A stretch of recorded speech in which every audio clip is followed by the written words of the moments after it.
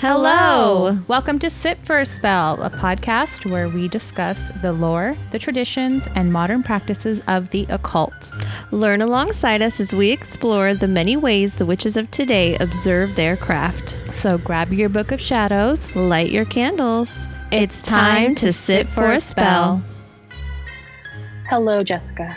Hello, James. Hi. Hello, listeners. Hello, listeners. Welcome to Sit for a Spell podcast. Welcome back. Welcome back. We had a week off there, first week off since we launched. I think that's pretty good. Yeah. We are in school season. Yeah, school started back up. Yeah, so we were a little. It was a dumpster fire. Yeah, we are in Southern California. And our entire state is on distance learning for the beginning of school. Mm-hmm. So Jess is a teacher, and so she had to deal with everything. Yeah. I'm a parent. I also work in the schools, but I'm not like a teacher. But then, getting ready for the first day of school, it somehow seemed more involved this year. Well, because the parents, so you're a parent and your kid started middle school, which is like a whole new beast, and it's a lot. Yeah. The parents have to do a lot. It's a lot. It's a lot of progress monitoring. Are you doing what you're supposed to be doing? Did you switch classes? Is your camera on? Are you wearing clothes? Yeah. I don't know if you would be surprised in how many kids try not to wear appropriate clothing. Well, every single robes and stuff. Yeah, every class because I sat in the first couple days, they were like, "Hey, part of the rules are you have to wear clothes." They're like, no pajamas, no robes, like no tank tops. You have to wear clothes, like regular, like you dress like you would be going to school. So yeah, it's pretty funny. It's like like you said, he started middle school, so now we're going from one teacher to 6 teachers. Mm-hmm. He's special needs, so that's a big jump, big difference, and it's a lot. It still is a lot. And I can't imagine teachers, parents. It's not easy for anybody, kids. No, but and we do what we got to do to keep them safe. Yeah. And there's like this, I don't know, misconception that it's easier to do it this way, to do like the distance learning, because you don't have like the kids in front of you. You don't have to like make the copies or do all these things. It's 3 times harder because you're literally starting over. You have to figure out how to make all of your 3D hard copy things be digital and be interactive on digital. And you're maneuvering websites and passwords and going from one thing to the other thing. And it's just so much. And I know a lot of the teachers feel like really kind of like helpless sometimes because what are you going to do if your kid's just sitting there and like 10 of your 20 kids are focused on the TV on the other side of the computer, Yeah. Or just, I don't know. It's so much harder. Just trust me. Teachers would much rather be in school with the kids. Oh yeah. Like it's not safe. It's crazy the amount of stuff I see that are like, teachers need to go back to work. If they don't go back to work, they shouldn't get paid. And it's like, well, they're not taking a vacation. Like this is harder. I'm doing like, what do you think? Now not that my job is easy originally. Right. It's just that much harder. Yeah. How hard is teaching? And now you need to like fully come up with your own like new way of teaching. It's just, how teachers don't get to teach I just can't even say it. How hard it is to teach like phonemic awareness, like letter sound correspondence on Zoom? Mm-hmm. Yeah. Very hard. It's hard enough in person. I can't even imagine. I know. I'm like mentally at the point where I'm like, all right, bring them back. Like, let's like just forget it. But you're like, is it Thanksgiving break yet? I know, but morally and ethically, we're fine. Oh yeah. Stay home. We'll get through it. This is the And best. you know what? With my kid, I'm just like, if he quote unquote falls behind, he falls behind. Like whatever. Yeah, it's fine. He will catch up. Yeah. He's a 7th grader. It's fine. I'll teach him whatever I can. Well, I mean, to be honest, I'm looking into like alternative education because which a lot of parents are. Zoom is hard. I think, Zoom is hard. And like I said, he's special needs. He can't focus and sit at a computer all day. I know teachers are trying their very best. And like, I can't even imagine, how hard it must be. Listening in on his classes, one of his teachers said she's from one school site, but because of the way, I guess it like worked out, she's teaching kids from 7 different school sites. That's so interesting. I don't know. Like I don't know either, but she was like taking roll. She was like, well, hold on, I have to go to a different page because you're at different schools. So I have to take roll differently. Like there's 35 kids in the class and all the attendants, they're all assigned to their home schools, but I don't know. It's just, I applaud teachers. I don't even know what I would do. That's weird. I don't know either. It could have been just a lack of some teachers, though. It's really hard to find middle school teachers. True. It's very hard. True. But the moral of the story is we were both mentally and physically exhausted and overwhelmed. Yeah. A little overwhelmed. And if you are a parent and you're doing distance learning, or if you're a parent and your kid is back in school, just do the best you can. Nothing bad's going to happen if you can't make it all day on Zoom, or if your kid needs to take a break. It's okay. It's not the end of the world. It's honestly not what you can. Do what you can. It's not worth, I mean, there are some kids that will do great. Some kids will, it'll be fine. Mm-hmm. But if you have a kid and he's really struggling and he needs to take a break, let him take a break, shoot your teacher an email. Trust me, the teachers understand. They understand. Mm-hmm. So that's your unsolicited advice from the two of us. We're there. We're on both sides of it. We see it. So. Yeah. We're all in it together. And being a mom, trust me, you feel like you're not doing a good job anyway. This is like a whole nother cherry on top of the, mom guilt Sunday. So just oh man, you're all doing great. You're doing fantastic. We're doing what we can, and that's it. Just do your best. So hopefully that helps a little. We'll come out stronger. Yeah. Yes. And this isn't forever, it's just for now. It's not forever.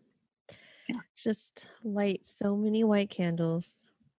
Yeah. And just, That's not what we're here to talk about today. It's not. It's not. So today we have a little bit of a shakeup in our usual format. We're gonna share this episode. We're gonna share it. So Jess, you're gonna be talking about knotting. Yeah, knotting. Knots. Tying of knots. And is going to be talking about cord cutting. And no, I'm not talking about getting rid of your cable service, because in trying to research this topic, that came up so much. It was like, why are millennials cutting the cord? And I was like, I don't know why, because they have too many attachments. I'm like, oh wait, no, like this is the wrong thing. Cord, like with their like mother? Cutting, or just cable television, or like with Verizon. Like, what are we talking about here? Yeah. Like if you Google cord cutting, it just talks about like streaming services and how to get off your cable service, and so. I had to like find the right sort of keywords to look up, but I got there. So we got there. I have found mine surprisingly easy. That's good. Yeah. So that's nice. There were some boating knots involved, but for the most part, I figured it out. Yeah. So Jess is going to go first. Yes, I am, because we figured we'd tie it first and then cut it and we'll later. Cut those cords. Yeah. Not that they go together, but no, it's fine. It makes sense. We figured it's string or what have you, and they're similar cords, and neither one of them take up too much time, so it's great to put them together. Yeah, this might be a nice quick episode for you, or we may ramble on for another 25 minutes. You don't even know how much we ramble. I cut out so much rambling. Or how much we talk even before we get to the subject, or even before we get to the hello. I know. It's fine. It is fine. We, if you listen to the last new episode, which, what was it? The lucid dreaming, I think. Yeah. And like you heard some of the like cream cheese talk or like eating. Oh my God. That went on for like 40 minutes. I forgot about that. Like literally 40 minutes of me like complaining about tomatoes. And how you can't eat plain cream cheese. Yeah. So oh my God. Yeah. These recording sessions last for hours. It's pretty crazy. But you're welcome, because you don't want that. And if you do, maybe they do. Sorry, it'll be a mystery of life. Maybe we'll start a Patreon and we'll give you all that bonus content for $1 a month. I don't know if you want that. Hey, you never know. $1 to take it out. You don't know. Some people might be into it. They might be. Who knows? I'll just put the raw, unedited episode up. 3.5 hours. Yeah. For all of our rambling. They don't last that long. Oh, but here we go again with the rambles. Okay, here we go. Teach us about knots, Jess. Knots. Okay. I had 3 sources: The Traveling Witch, Witchcraft and Witches, and what is it? How do you pronounce this? Lindsurin. Okay. And of course I start with a little bit of history here. So knots are used for like so many things, you know. Way back in the day they were used for like a tracking system. Knots with beads in them were used to kind of like super early bookkeeping and banking for like trading and stuff. They would put shells, they would put carved beads, or just use knots. And like, that's fascinating to me. I love it so much. Let's see. There was a historian called Herodotus, and he was from 400 BCE, who used knots as a way of memorizing specific like chronicles and histories. Like for the year. People also use them to mark time for travel, kind of as a calendar, lunar observances, time between rituals. There was a Hebrew group that used it for the alphabet that would later be turned into a writing system. So it's not only very kind of like methodical and meditative, but it has this like really deep historical value, which I think kind of like feeds to it, you know. There's Celtic knots and Druid knots and just all kinds of knots everywhere, you know. There's knotted amulets. So for example, I guess in Russian, the word magician actually means like knot tier, like a tier of knots. And I don't know if that's right. If I'm wrong, please let me know. In Aramaic text, there's a word that means knot, and that word went on to kind of like evolve to mean amulet.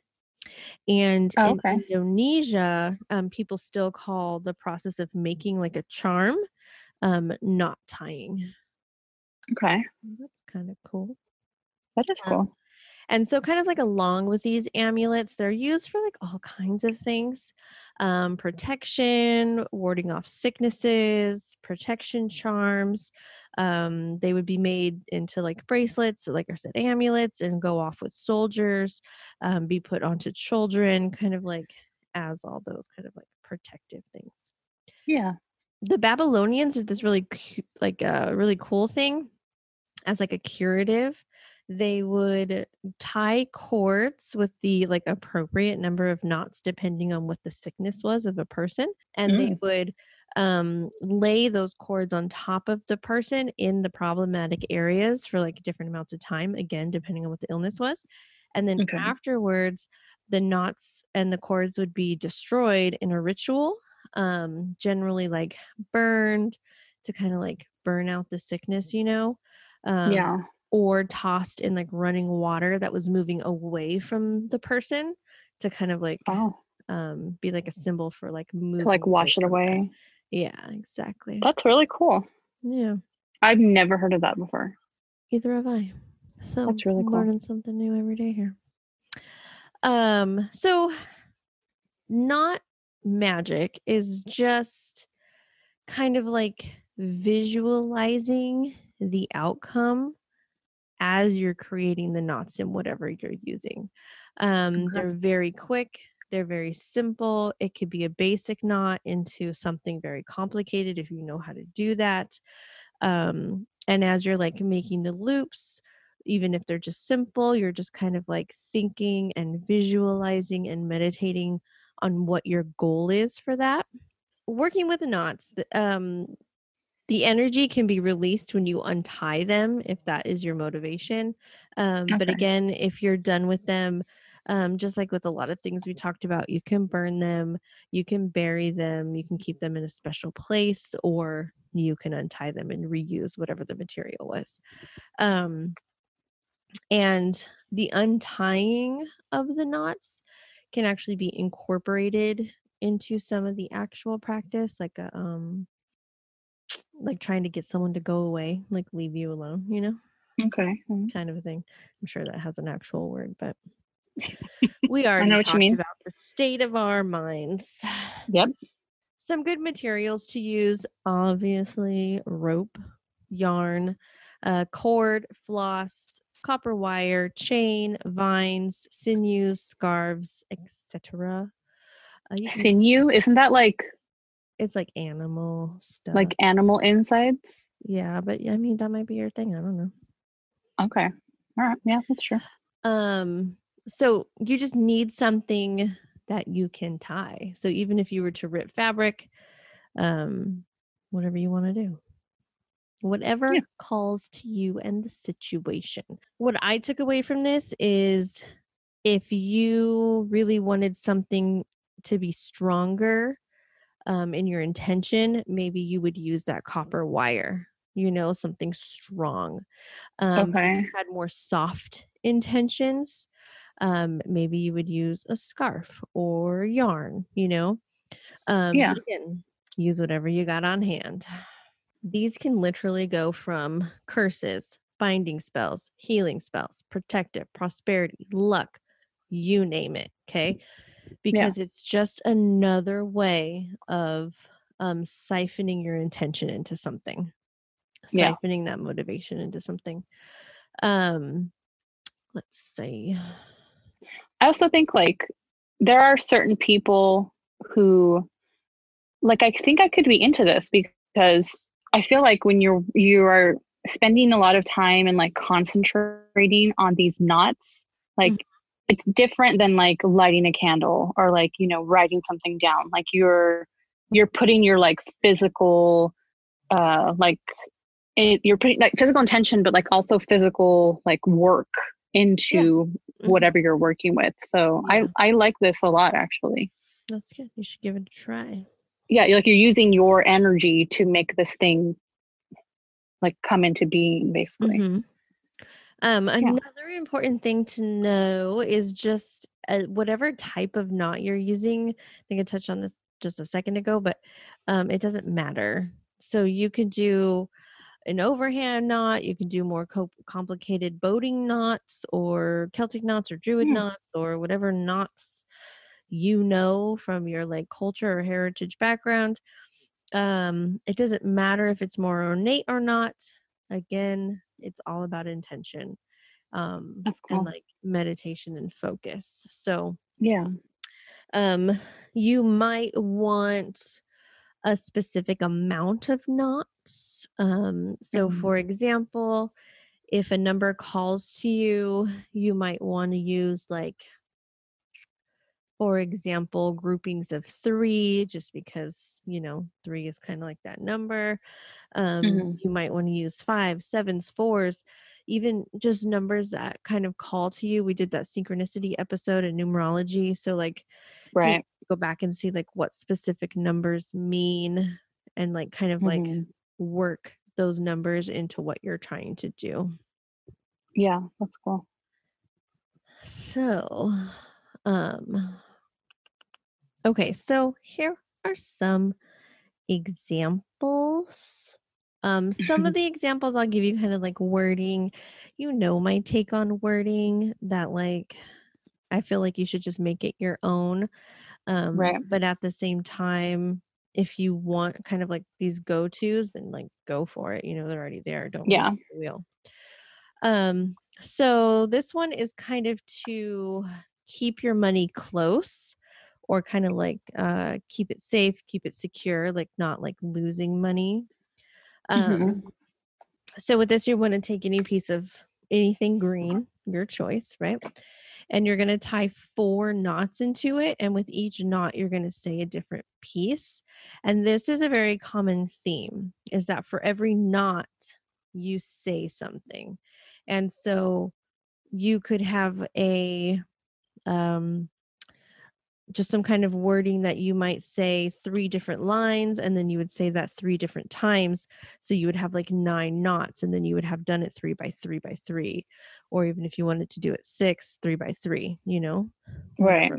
So you could repeat, or you can just do it plain, like this one is just 4. So with the first one, you would say, my spell's begun. With the knot of 2, my will holds true. With the knot of 3, keep cash close to me. With the knot of 4, Plutus I implore. And in that case, they're referring to Pluto, which was the Greek god of wealth. So you can always put something else in there if he is not your jam. I like that one. Then we have for wellness. So for this one, it says you might want to use something red for strength, kind of like keep that, strength of body. And you're going to want 5 knots.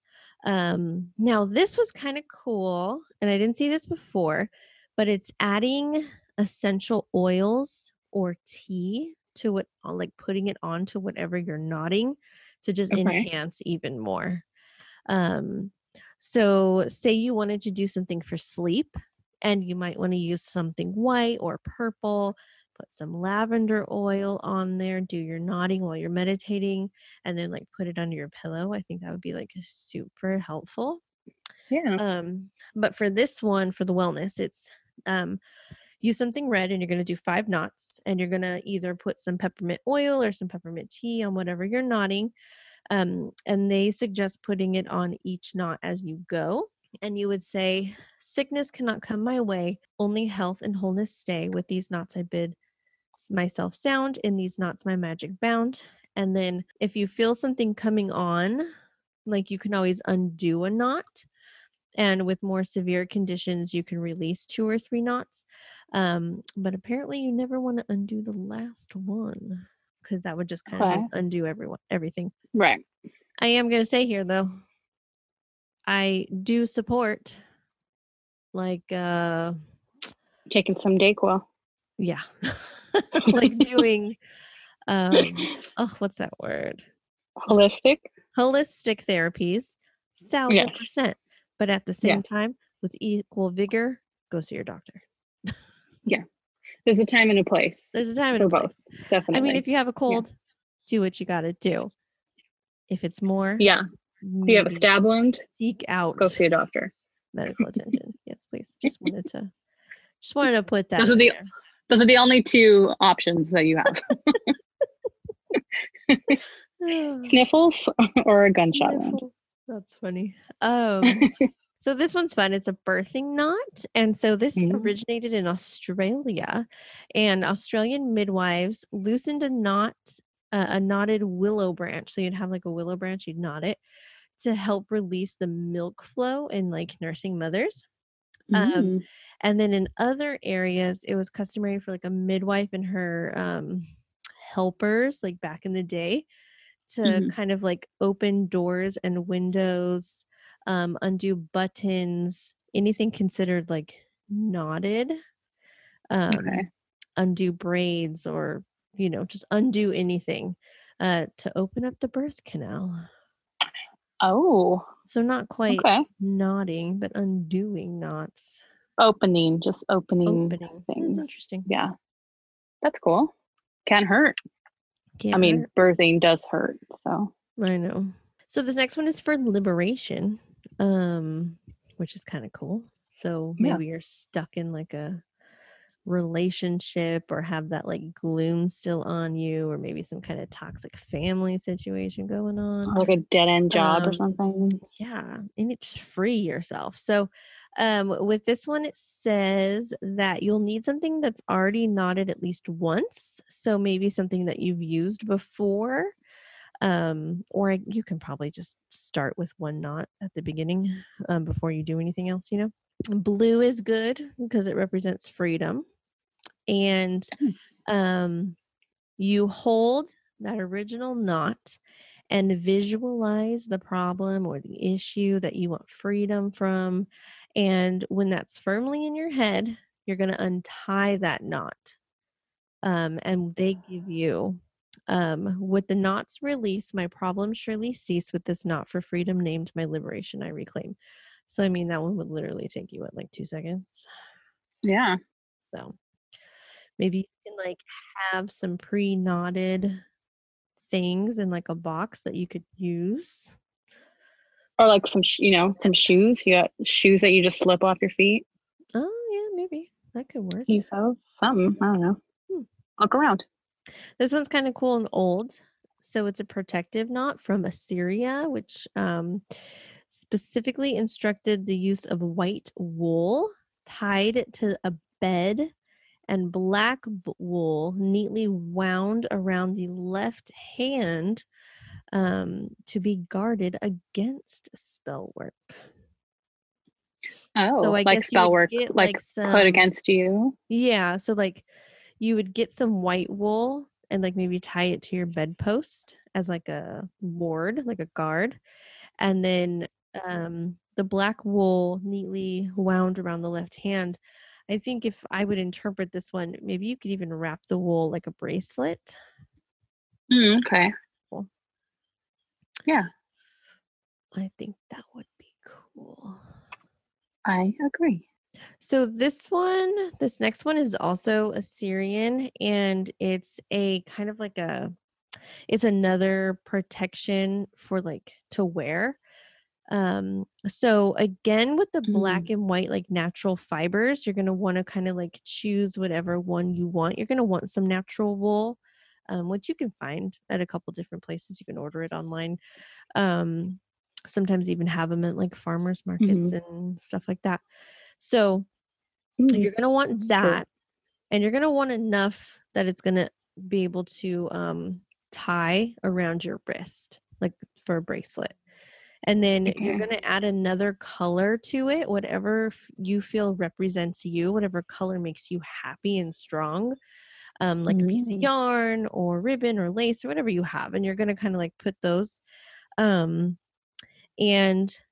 you're going to want 3 pieces total. So they do suggest using a piece of black wool, a piece of white wool, and then your color. But I'm sure if you can only find black, or if you can only find white, you can do like 2 strands of white and 2 strands of black, or even 2 of your own color, whatever. And you're going to want to have enough to where you can braid it and it'll still make a bracelet. Because, when you braid, it kind of like scrunches up the make it longer than you think. So you're going to knot the end And then you're going to braid the 3 strands together, visualizing white light filling those cords. You're going to tie 1 knot in the middle of that braid, either like while you're going or at the end, saying black and white by day and night, protection resides in this knot so tied. And then you're going to wear it on your left wrist, securing it with a bow so you can remove it if you need it. So just tie it in a way that you might be able to take it off. And that is used for protection. Okay. Yeah. Yeah. Cool. Yeah, that one's cool. That one's super easy too. So they're all and you probably have that stuff already in your house. For sure. Yeah. So this next one I hold dear to my heart. I did this at my wedding.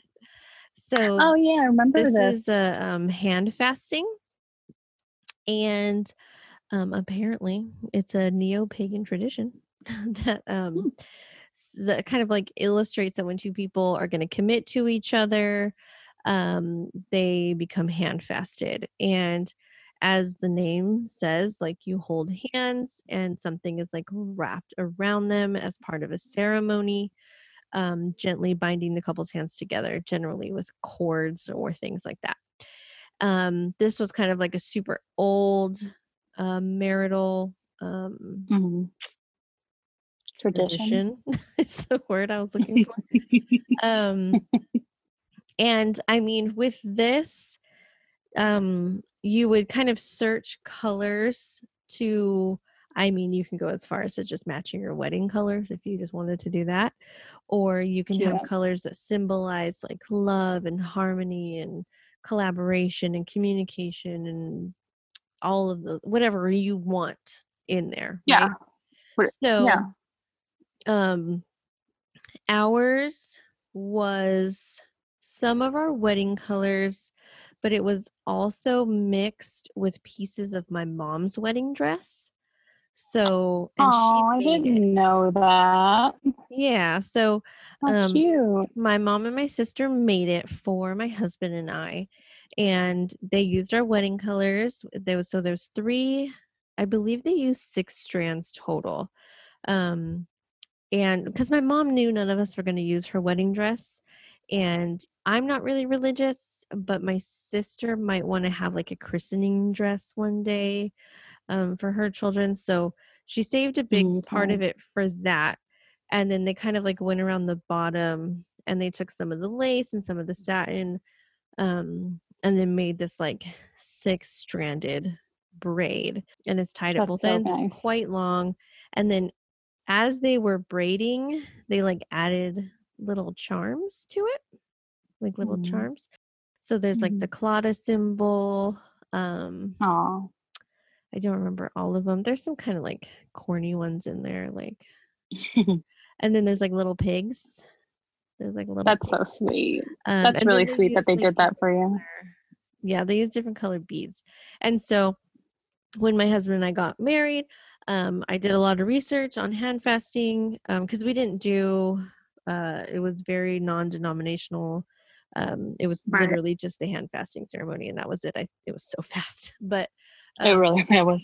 So we held hands, and then every time there was like a blurb from the officiant, we would wrap the ends around each other's hands until it was all the way wrapped, and then we still have it. So cute. So sweet. I know, I love it. Does make me sick. I still have, well, of course I still have it. It's in my living room. Oh, cute. So how about we do the opposite, and we'll do a destructive knot spell. Ooh. Okay, so for this one, it's if you're facing like some kind of like menacing problem. So like, I don't know, a stalker or someone who won't leave you alone, or an emotion that won't leave you alone, something kind of like that, you know? Okay. And so you're going to take whatever cord you're going to use. Maybe it's a color that represents that feeling or that emotion, or maybe it's a color to help you get out of that, like white or red for strength, or yellow. And you're going to firmly visualize And you're going to visualize it in like full detail. You're going to bring everything back. This might be triggering for some, and you might not want to do this until you've kind of like overcome that with maybe some therapy. But it says that you want to become emotional about it. You want to become angry. You want tears to form. You like want that emotion to be a piece of it. Then you're going to firmly tie your knot and you're going to walk away from it. You're going to like put it down. You're going to leave the room. You're leaving all of that energy, all of that sadness or anger or whatever it is in that knot. And then while you're visualizing to its fullest extent. So it's kind of like you're pouring it all into that knot. Put it down, walk away. Like literally leave the room that it's in, close the door. And then do something else. Take a shower, go about your day, eat a good meal, exercise, try to like get it out of your mind, try to forget about it. And then when you're back to stable emotion, if that's something that you can do, or like as stable as you can be, you're going to go back to it. And with calm and peace, you're going to untie it and you're going to visualize that problem just like melting away or dissolving, or do like a Thanos and have it like dust and just put away or throw away or burn or whatever you want to do, whatever you nodded. Okay. I think it sounds very therapeutic. Yeah, I could be into this one for sure. Okay, let's talk about binding. This can be a very touchy subject for some people. So you want to be careful whatever you're going to bind. And I'm not going to give examples of what you can bind or what you want bound to you or bound to someone else, but this is how you do it with a cord. Okay. So what you're going to do is, if you are binding something to yourself, you're going to get an object that represents whatever you're binding. It could be an actual object, it could be a picture, whatever's representing. You are going to want it to be kind of smallish because you're going to bind it to you, literally to yourself physically. Right. If you are binding something to someone else, you wouldn't want to do, you wouldn't want to bind it to your physical self. You might want two different objects, one to represent each person or one to represent the other person and the object, and then bind those two together. So with whatever you have, your object, you're going to tie the cord to that object or objects, and you're going to make sure it's tied so there is a knot on there. Okay. And then, so like say for example, it's a picture, you might want to roll up the picture and then tie a knot in like your yarn so that it's kind of like holding the picture closed. You know what I mean? Okay. Yeah. Now, if you're binding to yourself, you're going to then wrap that cord and object maybe on your hand, on a finger, on your arm. You're going to literally wrap it around so that it's connected to you, right? You can let it go. It's connected, won't go anywhere. If it's binding to someone else, you're going to just wind your cord or your fabric or whatever around those two objects, right? Like wind it up, close it up. You're going to let everything stand for a few minutes. You're going to be visualizing what you hope to accomplish. You're going to be meditating. You're going to be thinking about it, getting it deep and solid in your mind. And then after, you're going to cut the cord, but don't untie the knot. So you can cut it so that it kind of like unravels, but make sure that you don't cut that knot. And then once you're done with all that, you can kind of like set whatever it is that is tied together aside until you feel like it was successful or you're done with it. And then you'll want to either unknot it when everything is done. But again, be careful. If you unknot something, it might just undo everything. So you might want to burn it or bury it or do whatever you're going to do, right? Yeah, like really make sure the thing you want done is done. Yes. There is warning though, because you really need consent when you're using someone else with binding. Some people can use binding kind of in a form of a hex, or in kind of some nefarious manner. And so you just really want to be careful that, one, you know what you're doing, you know what you want to do. If it is something that you want to do and you feel comfortable doing it, you do you. I'm not going to tell you what to do. But I mean, you could do this for any number of things. I mean, maybe you don't want to lose something, or maybe you're trying to bind knowledge to yourself, or I don't know, binding your dog to you, or, you know, something. Yeah. Just be careful, because it can be dangerous.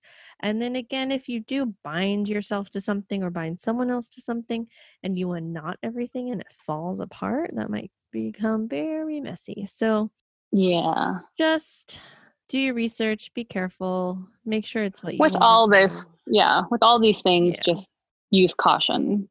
Yeah. And get consent before you involve anybody else. Yeah, because I mean, knotting is literally just a physical representation of what you're trying to accomplish. It's giving you something to look at, something to visualize, something to meditate with. So again, if that knot is broken, things can go backwards, things can fall apart. So if you just need to double check that you either untie it or you don't. And again, it feels right to you. Because you might just have intuition that you know it needs to stay strong and tight, or you know that it's something that needs to be unknotted and kind of like flow away. So trust yourself. Trust yourself. Before we go on to cutting those cords, let's take a break. Let's do it. Hello, Sit for a Spell listeners. Is there something interfering with your happiness or is preventing you from achieving your goals? With everything going on in the world right now, James and I have been feeling the stress and have been experiencing extra anxiety. And we know a lot of you have been feeling the same way, which is why BetterHelp, that's better, H-E-L-P, may be right for you. BetterHelp will assess your needs and match you with your own licensed professional therapist. That's right, Jess. And did you know you can start communicating in under 48 hours? Now, BetterHelp is not a crisis line. It's not self-help. It is actual professional counseling done securely online. There's also a broad range of expertise available, which may not be locally available to you in your area. The service is available for clients worldwide. You can log into your account anytime and send a message to your counselor. You'll get a timely and thoughtful response. Plus, you can schedule weekly or video phone sessions, so you won't ever have to sit in an uncomfortable waiting room as with traditional therapy. BetterHelp is committed to facilitating great therapeutic matches, so they make it easy and free to change counselors if and when you ever need to. It's more affordable than traditional offline counseling, and financial aid is available, which is huge in the COVID-19 world. Is awesome. BetterHelp wants you to start living a happier life today. You can visit their website and read testimonials that are posted daily. Visit betterhelp.com/sitforaspell. That's better, H-E-L-P, and join the over 1 million people taking charge of their mental health with the help of an experienced professional. In fact, so many people are using BetterHelp that they're hiring new counselors in all 50 states. Yeah, get on that. Get on this too. Special offer for our Sit for a Spell listeners. You get 10% off your first month at betterhelp.com/sitforaspell. That's better, HELP.com/sitforaspell. And welcome back. We're back. What a break. What a break.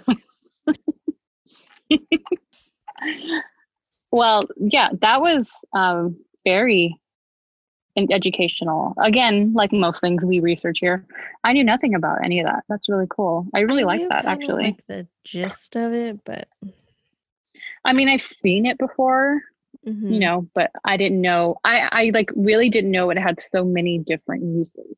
Yeah. Which is really cool. Yes, it is. And again, barely scratching the surface with these knots. Yeah. So. Oh yeah, for sure. That's really cool. So yeah, now we're going to move on to cutting some of these cords, but these are not physical cords. So the phrase I ended up finding, which really helped me narrow down away from the get out of your cable subscription type of cord cutting to like actual cord cutting that we're talking about, is etheric cords. Etheric cords, huh? Yes. Also known as energy cords, energy ribbons, ethereal cords. These are all kind of the same words for the same thing. So before we talk about etheric cords, well, first of all, my sources are wikipedia.com, foreverconscious.com, and blissfullight.com. Mm. So wikipedia.com taught me about something that's called, so before we get into the etheric cords, we're going to talk about what is the etheric body. Okay. So the etheric body, it was a name given by Neo-Theosophy. So it pretty much means human energy field. So when we have our auras, like Jess got her aura, a photograph of her aura taken, it's sort of the layer that has immediate contact with your physical body. Oh, okay. So it's the one that's closest to you. Yeah. Madame Blavatsky wrote about it. It's kind of got a bunch of different names. It's been called human atmosphere. Some people refer to it as the soul. Some people refer to it as the lower and higher astral or astral double. So like when you astral project, because that field is closest to your body, you can astral project not your physical form, but your astral form. So that's what's kind of doing that when you're astral projecting. Yeah. So that's kind of, they talk about a little bit of these beings that only exist in etheric bodies. So things like fairies, things like angels, these are the kinds of things that never had a physical body. They only exist in the etheric body. Okay. And they can, some say that they can only be observed when your third eye is activated. So you can't really see them, only when you are looking through your third eye, which makes sense. There are a lot of people who work with fairies or the fae, things like that. And I feel like, I don't know really much. That's something we're going to have to talk about one day, because I'm kind of intimidated by the fae. Same.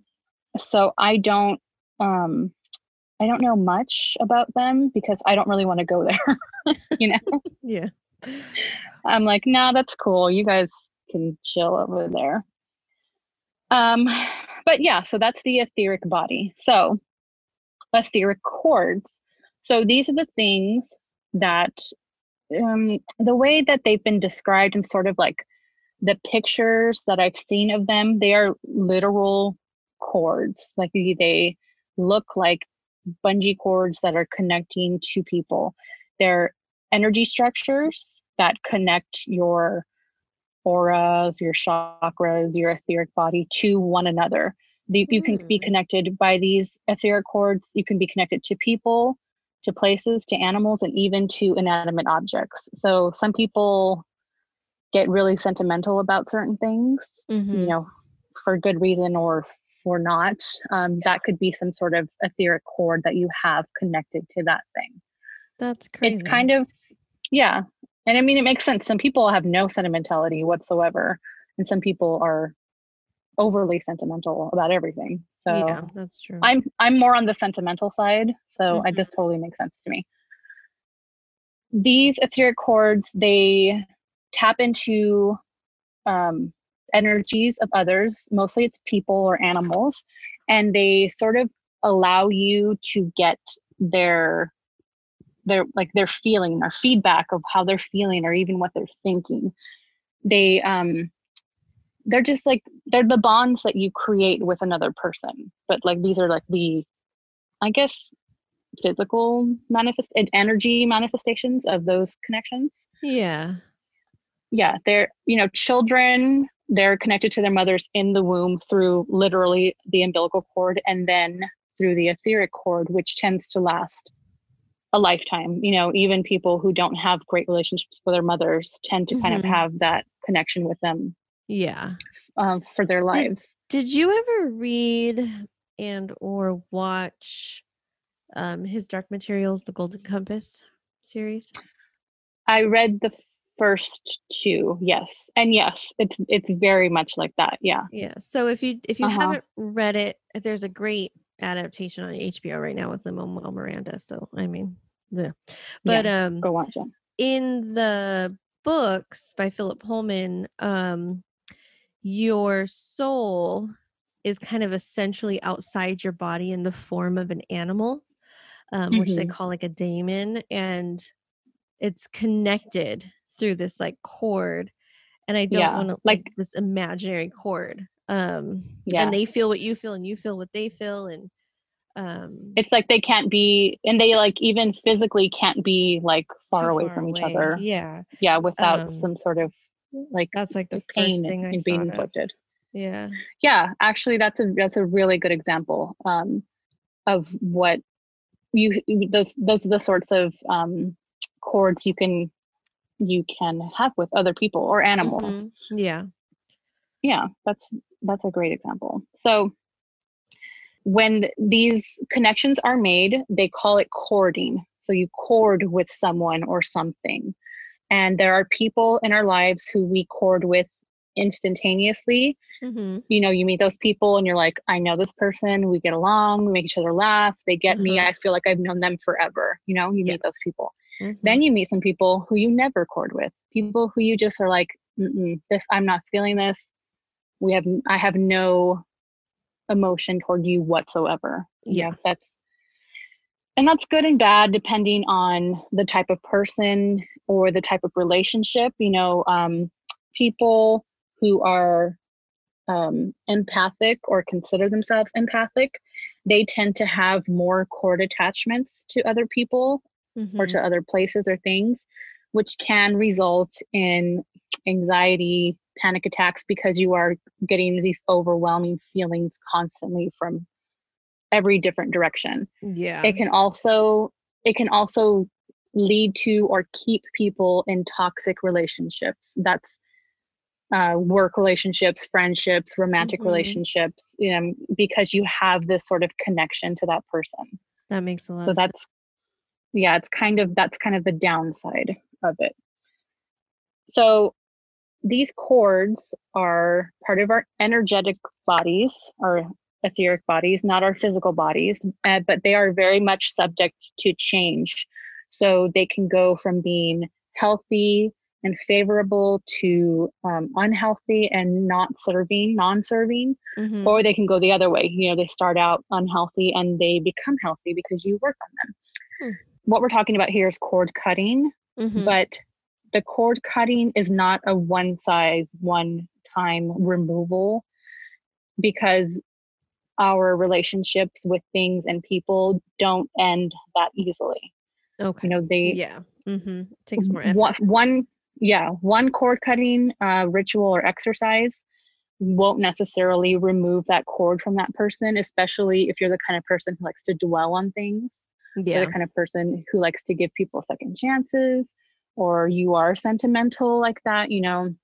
And I will explain a little bit why in just a minute.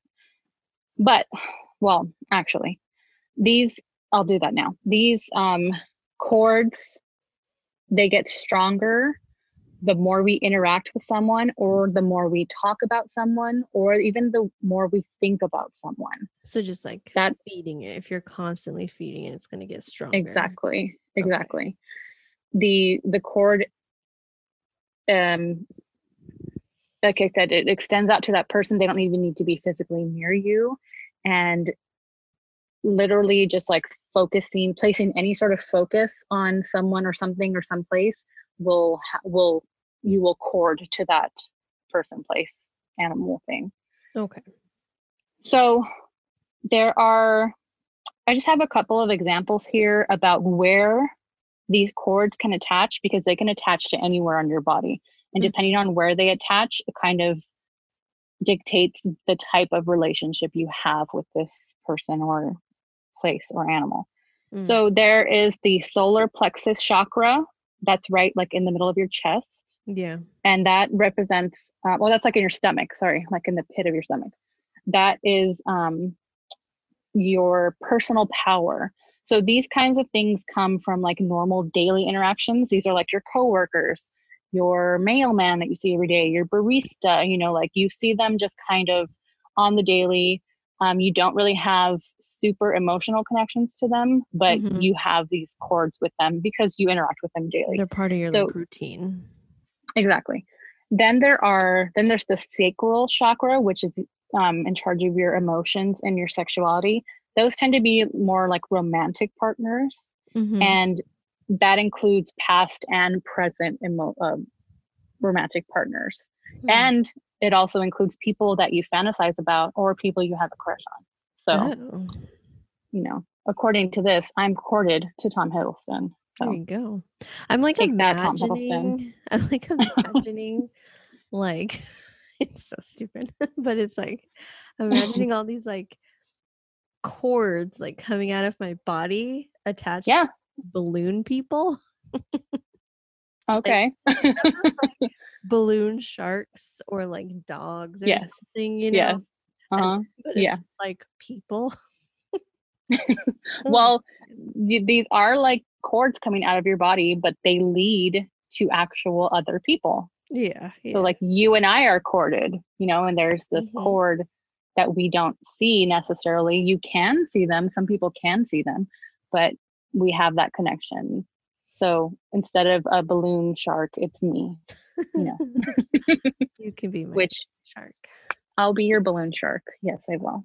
Okay. So once you cord with someone, this is kind of how you start to receive energetic information from them. It's kind of a messenger that sends information back to you from this person. Then you are the one that has to kind of read and decode whatever it is that you get back. So it's kind of like when you meet someone and you are right away, you can be like, I know what this person is about, good or bad. Yeah. And I think a lot of people call that like reading energies. You can read someone's energy. But from what I found, you can read that energy because you have these etheric cords with them. Like it's kind of like a little tentacle, like your tentacle is going out and touching this person's energy and you're getting feedback from that. Like an octopus that's like, what is that? That's food? No, that's, you know, that's a rock, you know, like they're getting that information. That's a funny visual. You have these tentacles coming out of your body, you know. Tentacles and balloons. Yeah. Tentacles, shark balloons, you know. People whatever you need to. You've been talking about. Like you guys have lost your minds. So, again, these cords can be healthy. You know, that's when you have someone like Jess and I have very healthy cords.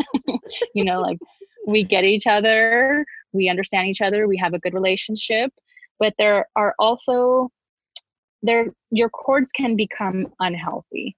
So when your cords are healthy, it's vibrant, you get energy, it's like an energy source, it's bright and light and you feel good when you're around this person. Then there's unhealthy. We've all met these people. These are people who may leave you feeling drained. These are people who feel like they're trying to be in control of you all the time. People who just like make you feel negative. They make you just feel bad, like energy vampires. They're literally sucking the energy out of you. And I feel this sometimes. Yes, that's how they're getting that energy from you. Especially like as someone, I consider myself an empath. I can feel an energy vampire coming from a mile away. Like it's just, you meet these people and you're like, oh, like why, you know? And then they come into the room and they suck all the energy out and then they leave and they're fine and you're exhausted, drained and tired. Yeah, we all know those people, and it's really important to cut cords with those types of people. Yeah. And most people are pretty intuitive about who those people are, who are the healthy cords and who are the unhealthy cords. But an easy way to kind of check on your cords is just sit and think about somebody. Sit and think about someone and how you feel towards someone. If the thoughts you're having are fearful, if you think about them and you're like, ugh, like I'm exhausted already, or you're obsessing over someone in a negative way, or you feel like someone's manipulating you, or you feel manipulated around them, those are unhealthy cords. Those are the types of relationships you want to cut off.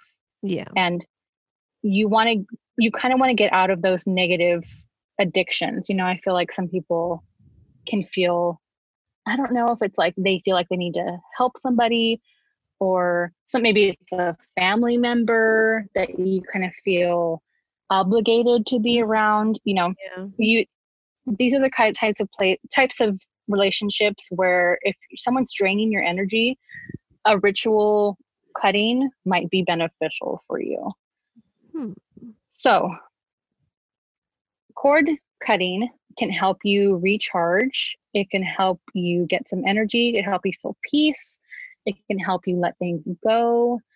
It can help you receive new opportunities in your life. Breaking those energetic attachments can really be beneficial for a lot of people. Yeah. So here I have 10 ways to cut your cords and prevent them from returning.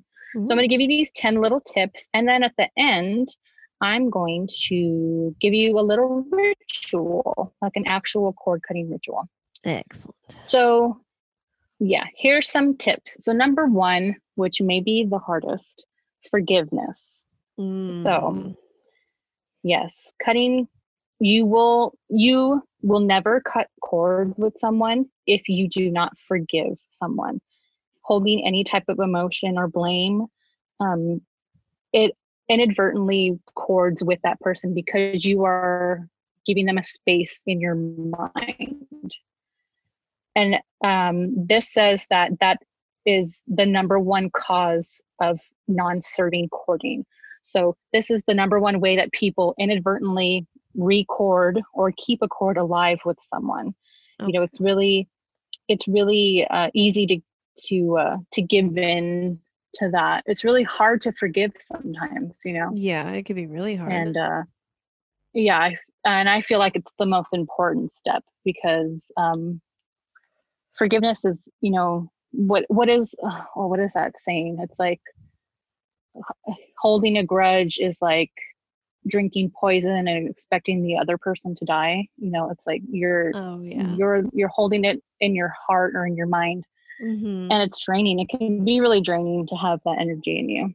It can. So forgiveness, it's a big one. Number 2 is avoiding drama.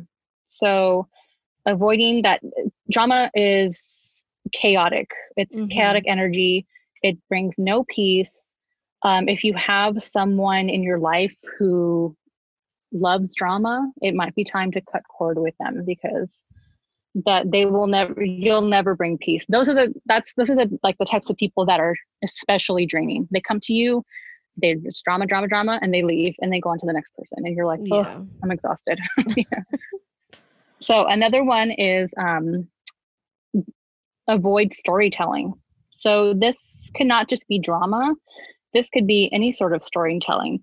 Doesn't have to be good or bad, but telling stories about someone who you don't want to have cording with keeps that cord connected because you are inviting them back into your mind, into your thoughts. Oh, things so like that. Maybe even if you're like complaining about someone or being like, oh, remember what so-and-so did. Yeah. Yeah. Things like, doesn't have to be like, oh, I heard Sarah and, Celeste, blah, blah, blah. It could just be like, oh, like me and John were at the store the other day and, like, I don't know, any sort of storytelling. Another one, which is sort of funny, is something called the karate chop. So to do a karate chop, you like literally do a karate chop over your solar plexus while in holding intention that whatever cord you are thinking about or focusing on is removed. So it's kind of a really quick way to do it. And this is best used for maybe new cords. Maybe you run into someone at the store who maybe they cut you in line, or they're not wearing a mask, or, they said something nasty to you, and you let it bother you. You know what? That quick karate chop cord cutting, I'm going to let it go. We're not cord anymore. You're out of my mind. Just forget it. I like that. Yeah. It's quick and easy to do. The next one is meditation. So I love meditation. I actually haven't done it in a long time, but I feel like meditation can help a lot of people with the most things in their everyday life.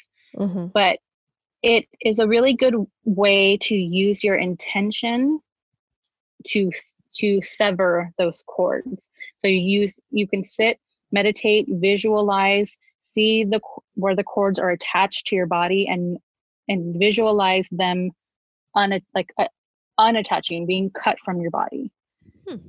You don't necessarily have to be a master at meditation, but do what you can, do the best you can.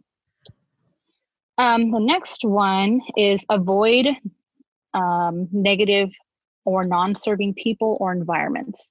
So this is kind of obvious. Stay away from those people who are drama, those people who are energy vampires, those places that you go that leave you feeling drained all the time.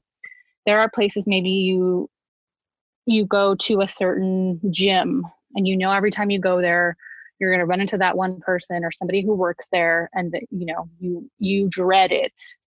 Maybe find a different gym.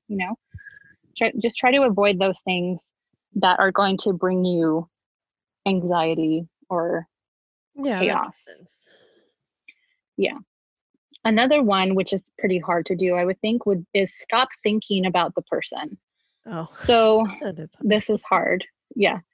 This goes, I think, with that forgiveness one, because you're allowing someone to live in your mind or in your heart.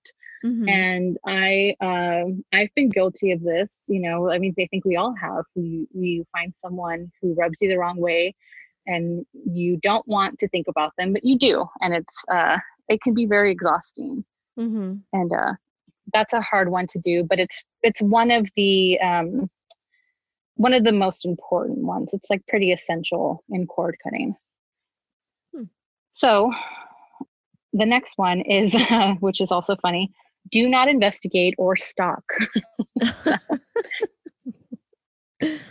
This is kind of hard in today and age where everything's on Instagram, everything's on Facebook. It's really easy to just go online and just see what somebody's up to, I'm just going to check real quick. What's the harm, And if you're trying really hard to keep your cord cut, your actions are contradicting what you're saying you want to do. We all have those moments of weakness where we look up an ex or your ex's new girlfriend or whatever. So just try to avoid that if you can, because that actually will strengthen a cord. Yeah. The last little tip I have is raising your vibration. So you hear this a lot, vibrate at a higher vibration, low vibration, high vibration, things like that. There are a lot of people who live in these quote unquote low vibration energies. So things like fear is a low vibration energy, holding grudges, eating certain types of foods, taking certain types of drugs, like things like that can really get in the way of you focusing on raising your vibration altogether. So that one is, that's more of a lifestyle change. And maybe I think we'd have to go more into that, the vibration thing. Maybe that could be like its own episode. But that's definitely something you might want to look into if you're looking into this cord cutting thing. So those are just some quick tips to think about. Lastly here, I'm just going to give you a little quick and easy cord cutting ritual. This ritual I got from blissfullight.com. So I'm just kind of going to read it verbatim, however because, like you say, why reinvent the wheel? Yeah. So you want to find a quiet place where you can be alone and not be disturbed. You're going to take a few deep, relaxing breaths and try to relax your body. Close your eyes and call upon your spirit guides or your angels or whoever you need to call upon to kind of guide you through this process. Mm-hmm. When you feel at peace, or you feel like you're ready, or you feel your guides, you can recite the following mantra. Okay. So dear, insert name here, spirit guides. Okay. I call upon you to help me heal, let go, and cut any etheric cords that are no longer serving my higher purpose. I ask that all cords attached to me that are not aligned with love, light, and positive attention be released. Help me release them and surround me with healing light to protect me from future attachments. Thank you. So you want to kind of do that two or three times. You can, when you're closing your eyes, sort of visualize these cords being released, visualize the light around you, take your time. You can tweak the ritual however you like. There's not really a right or wrong way to do it. Yeah. Whatever, you can tweak the mantra, whoever you need to call upon. You can light candles, whatever you need to do to kind of get you in that mind space. Okay. When the ritual is over, you can do a smoke cleanse. You can use some sort of Palo Santo or rosemary, or some sort of non-white sage. Kind of find, you don't have to necessarily use smoke. You can use those, like, you can use incense, you can use a spray, what is it called? Energy clearing type of thing, cleansing thing, whatever works for you. You can take a warm bath, drink lots of water, kind of relax and be comfortable for the rest of the evening. It's kind of recommended that you do this like right before you go to bed. Okay. That way you can just rest. Yeah. Do the ritual, cleanse, take a nice warm bath, cleanse your body, drink some water, have a nice meal, relax, and go to sleep. That's nice. You'll know it works if you feel more energized, lighter, more balanced. If you can feel the difference in your energy when it's worked correctly. And honestly, in what I've seen, there's not like a maximum number of times you can do this. You can kind of do it as much as you need to. Yeah. And as long as it takes to stick, because you're really just trying to get yourself clear of these negative energies and cords. It makes a lot of sense. Yeah. Do it. So that's it. That's you need. Yeah, that's cord cutting, and it's really simple, really easy. It can kind of be done anywhere. You can just do it at your own leisure and see whatever works for you. Yeah.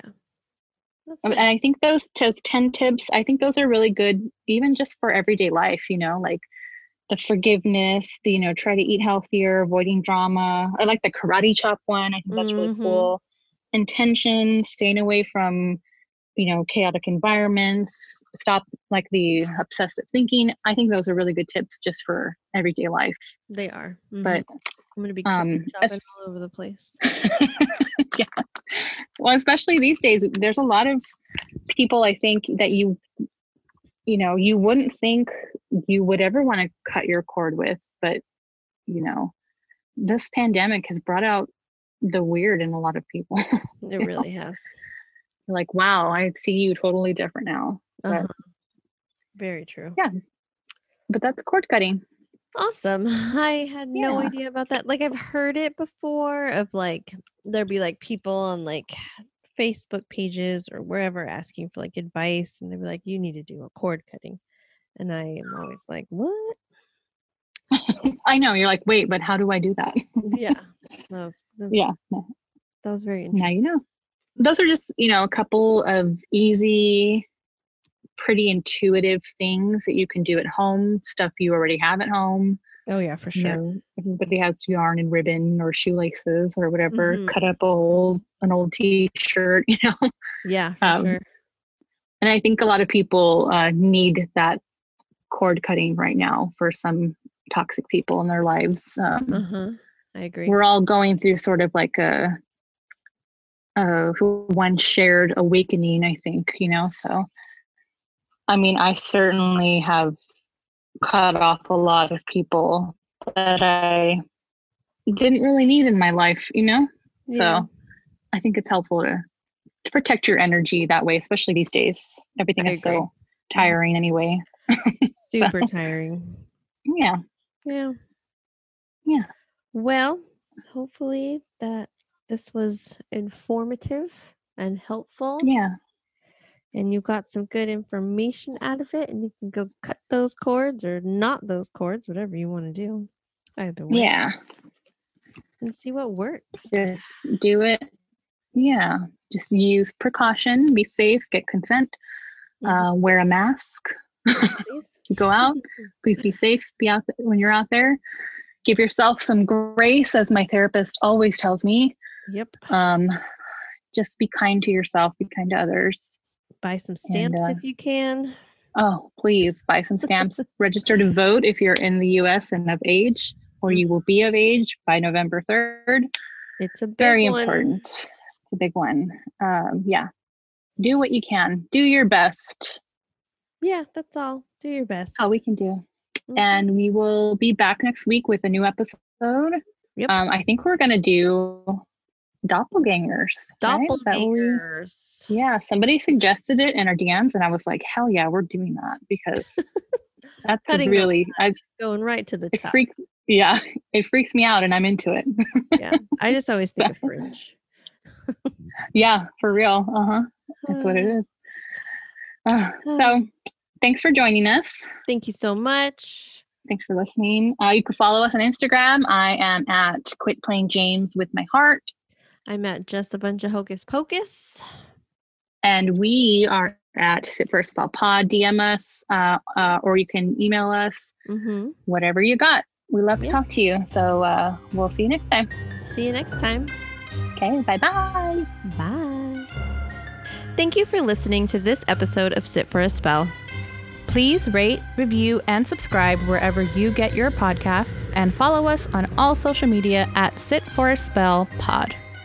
If you have anything you would like us to discuss or want to share your own practices, please email us at sitforaspellpod@gmail.com. Until next time, blessed be.